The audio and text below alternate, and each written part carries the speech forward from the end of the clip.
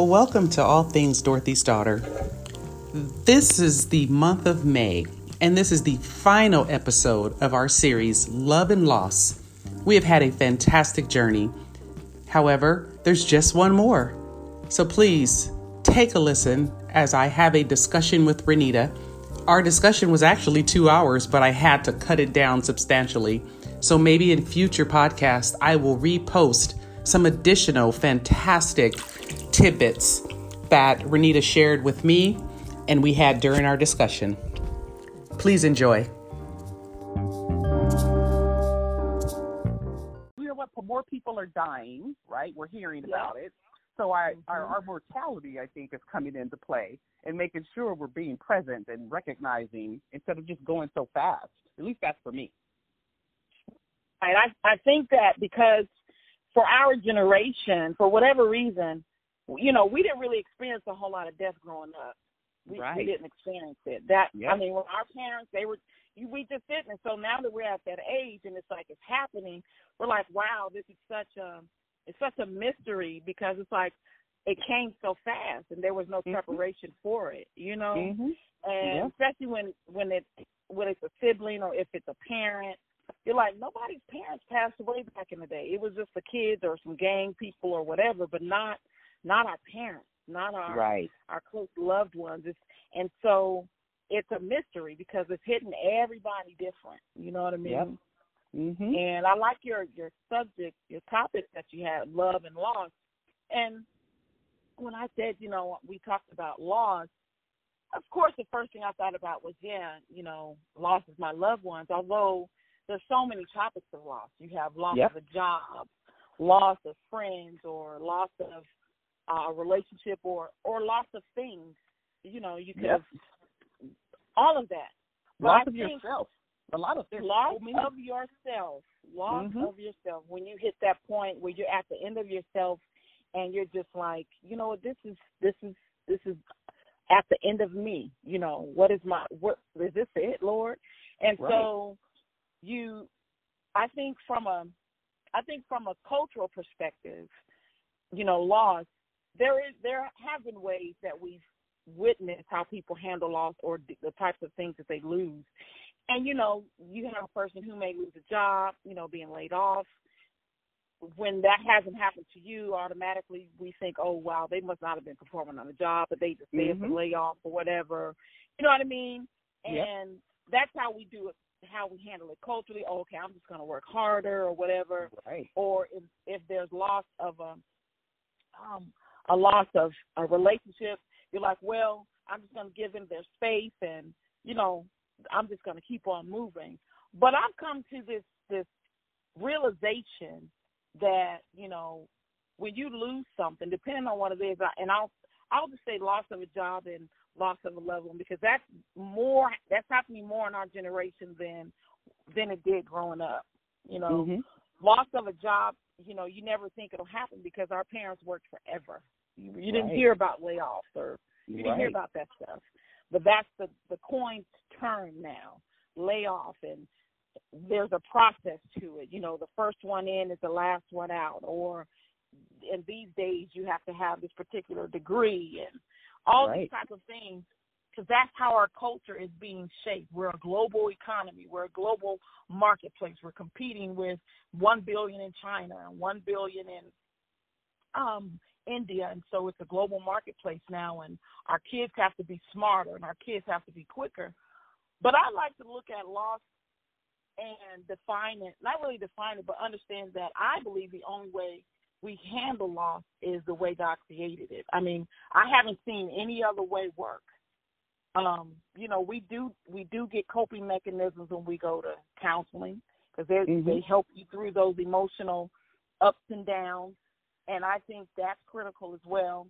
I will say that that's just how I believe that when we have loss of, let's say, a family member.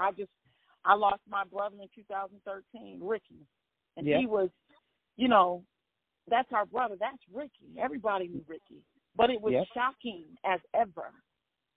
Shocking as ever. And you're like, oh, my God. Oh, my God. Oh, my God. This has happened to me. Loss of a brother. And I don't know if I ever handled losing him in the right way, because I was already away. And so with me being away, it's still in the back of my mind. You know, we would talk on the phone. But I lost 4 family members within a span of 3 years, back to back. Wow. Yeah, I lost my brother Ricky, and then Sarah passed away, and then my uncle's wife passed away the same year my mom passed away, and then my dad passed away. They were all within a span of 3 years. 2013, 14, 15, and 16. Yeah. Between 2013 and 2016. And they were just blows that hit me in the ribs, every last one of them. Because Ricky was first, huh? In 2013? Ricky was first, May 2014, which is right about now. Yeah. Okay. And it was just shocking. Not that you didn't think it would happen, but you were just like, nah, not Ricky. Ricky, what? You know, Ricky. And so, you know, because his dad was still living, nobody like that ever passed away in the family. Nobody. It was nothing. Mm-hmm. And it was, you know, his kidneys, and then later on he had a heart attack. Mm. But it really, I think I got over that okay, because I had peace with it. You know, he was a believer. And so when my mom died, that was the big hitter when Sarah died. Yeah. That was the big one. That was the big one where I had come to the end of me. Because what do you mean by that? When I say come to the end of me, because because I thought I was a believer, I had have a personal relationship with the Lord. Mm-hmm. And so I just knew that I was going to be just totally equipped, knew the right thing to do. I have to have, I'm this saving grace that's going to come in and just be hallelujah to the family and everything, right? Right. I have to remember that I've also lost a mom. Yeah.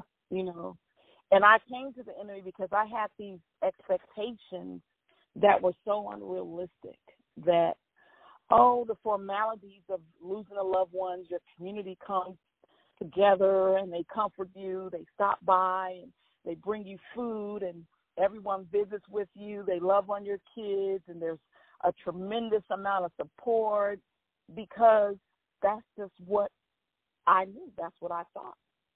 Right. When Sarah passed away, I had to walk through the valley of the shadow of death. And I had to fear no evil, because God was with me, because I was alone. I was alone. Why did you feel like you were alone? Because I was. Yeah. I was alone. In the hurt, or just walking through the valley? I was alone when she was in California and I was here. I had came to visit her, and then I came here, and then I was going to go back. And so my plan before I came back, she had already passed. So immediately when I got the news that she passed, there was nobody I could really tell that I thought cared. Right. Okay. That was my first, like, oh my God, Lord, who really? There was no one. And so dealing with that part of loss of her, plus the loss of whatever my expectation was devastating for me. Yeah. But I felt my challenge was, what are you going to do? Is God real to you now, or is he not real to you? Is he still who you say he is? Not on Sunday, because on Sunday, we got the perfect worship list, but is he still who you say he is?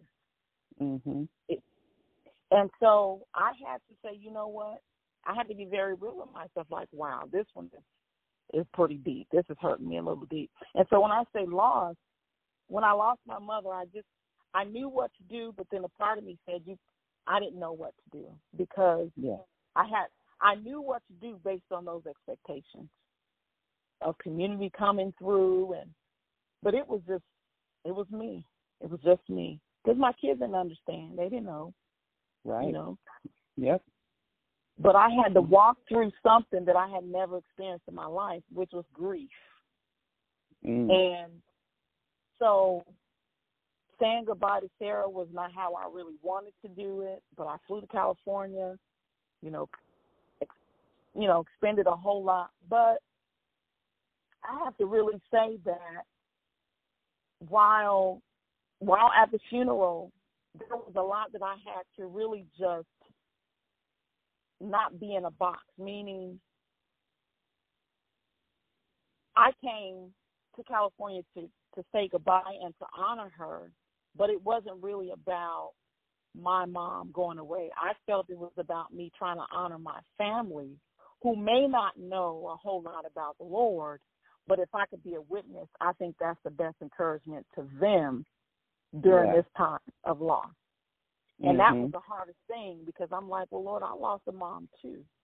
And so, but every step of the way, that's what it was all about for me. Every step of the way.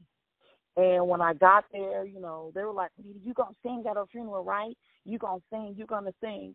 And, I said, maybe, maybe not, Yeah. And one of the things that ended up happening is my sister Regina, she was like, Renita, can we sing together? Because every time I used to ask you to sing, we could never sing together. I said, you know what, big sis? I said, let's do it. Let's sing together. I said, I think Sarah would be honored to see that her two daughters are honoring her, and it's not about us. Right. And so I was able to hold my sister's hand and go to rehearsal with her, something my sister has always wanted to do. And we did rehearsal, and I was able to, share some musical tips, whatever, with her. And we sang at our mother's funeral together, but I made it about her, meaning, yep, Regina, you got it. You can do it. Let's, you sing the lead song. You got it, girl. And I believe she was more blessed to honor her mom than to see everybody say, Renita gonna sing, because it wasn't about that at that moment. Right. And she was able to, I saw God love on her during that time. Right? And so the next part of that was, I lost my mom. But to allow God to talk to me and just step me through every step of the way, right? It goes against all our cultural way of how we lose stuff, because a lot of times it's about money, about the show of the funeral, but I really had to take a step back and say, okay, what is this about, Lord? Because your word promises us that you give us a hope. So when a loved one passes away, it's not a hopeless thing, another believer. So I have hope, but I have family members who may not understand what promise you've given us. Right. And so we continued on with the funeral, and I heard the Lord say, you know what, you don't need to sing as if you're performing. Just honor your mom. And the Lord allowed me to remember the songs that Sarah used to sing growing up in the house, and to share it with the rest of the family. So at the funeral, there were a couple of songs that she used to sing all the time. And I just put them in the medley, and I sang them. And, one of them was The Potter Wants to Put Us Back Together Again, Soon and Very Soon, just different short snippets of songs mended together. Yeah. And when I looked at my brothers and sisters, they're like, oh, my God, I never knew those were her favorite songs. But once I shared them with them, I said these were some of the songs that held her together, because these were her songs as worship, that when she was tired, it gave her strength. These are some of the songs that, when she wanted to give up, she was singing songs. She was able to keep moving with 6 children as a single mom. And to honor her in that way and to show them that, my brothers and sisters were in tears, like, you know what, I never knew that. wow, that's great. And I believe God touched their heart through that because, once again, it was a loss, but I was able to look at it in a different way. Yes. So when we talk about loss and how we deal with loss, I think from a biblical perspective, you don't really hear it taught on Sundays. No, you don't. Because it's really a tough subject. I think it can only be handled, but I think the aspect of it from a biblical perspective is your relationship has to fix those human emotions that you're dealing with, grief, sorrow, because we have a hope, we have a future. We're going to miss that person. But I think the Lord wants us to say, okay, yep, it happened, but I think it's a day-to-day thing. And for me, I was able to see God walk me through being comforted, through, with him, because I was angry. Sarah losing her, I was angry. I was like, this was not supposed to happen. I was alone. But I was able to see, Lord, see it in a different way, that it wasn't really about me, but it was about, okay, Lord, I trust you more than I trust my physical human emotions, right? Mm-hmm. And so I think from a biblical perspective, there is no teaching, there's no way other than every human being has to know where they are when it comes to that. I have to share with my kids about when mommy and daddy may not be here, how are you going to handle it? Well, hopefully we're both close to the Lord and they'll have peace at that. And they'll be able to grieve that. I think from a culture perspective, we nurse our loss. We nurse those feelings, right? Mm-hmm. We nurse them. We don't talk about them. And we don't say that we're angry, right? Who wants to tell you? Who will say it? And in my family, a lot of people don't say, I'm mad. I'm angry. Yeah. Right? He wants us to be honest. Mm-hmm. Because he already knows how we feel. Mm-hmm. What we're thinking. He wants us. Mm-hmm. But we're not honest with ourselves. Right. And so I had to be honest with myself. And I said, you know what? I'm upset because she was not supposed to go. She was saved, but I said, Lord, I don't think she was supposed to go. Yeah. And I said, I'm upset at it. And I said, but I'm going to trust. I'm not going to sweep my feelings under the carpet. But I don't like how she had to go. I don't like it. And I love talking about loss. I think that we all are human beings who need love, need acceptance. We need, that's our human requirement. We all need to be loved. Mm-hmm. And I think, you have love languages. I think, of course, I'm going to say that definition of love is demonstrated how God did. But I think just from our human condition, we all require love and acceptance. We all do. Yeah.